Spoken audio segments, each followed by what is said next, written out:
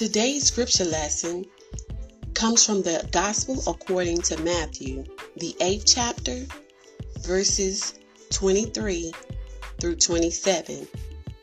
And I'll be reading from the New International Version. Then he got into the boat, and his disciples followed him. Suddenly a furious storm came up on the lake, so that the waves swept over the boat. But Jesus was sleeping. The disciples went and woke him, saying, "Lord, save us. We're going to drown." He replied, "You of little faith, why are you so afraid?"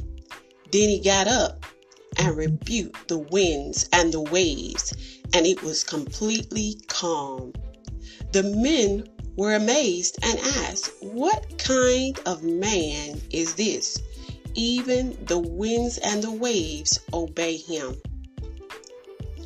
On this Christian journey, we will go through different seasons. But can I tell you that seasons come and seasons go? However, God's word remains the same. Today's scripture lesson demonstrates Jesus' authority over nature.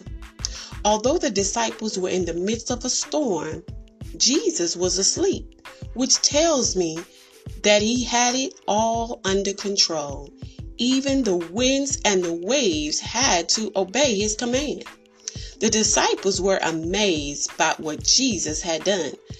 I believe that he wants to blow your mind too by what he will do for you. Jesus Christ is our rock and our salvation on which we stand.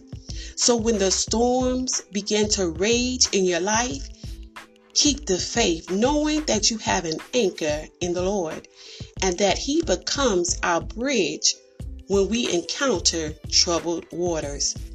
Be encouraged that no matter how strong the waves get, no matter how loud the winds blow, you will not drown.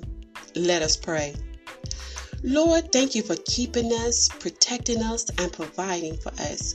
We thank you, Lord, for your goodness and your mercy shown toward us. We thank you, Lord, for allowing us to grow through what we had to go through. We thank you, Lord, for being our bridge over troubled waters. Now, Lord, we ask that you would continue to be with us and be our shelter in the midst of a storm. We ask that you would rain down on us with your love, your peace, your hope, and your joy. Lord, we need you like never before.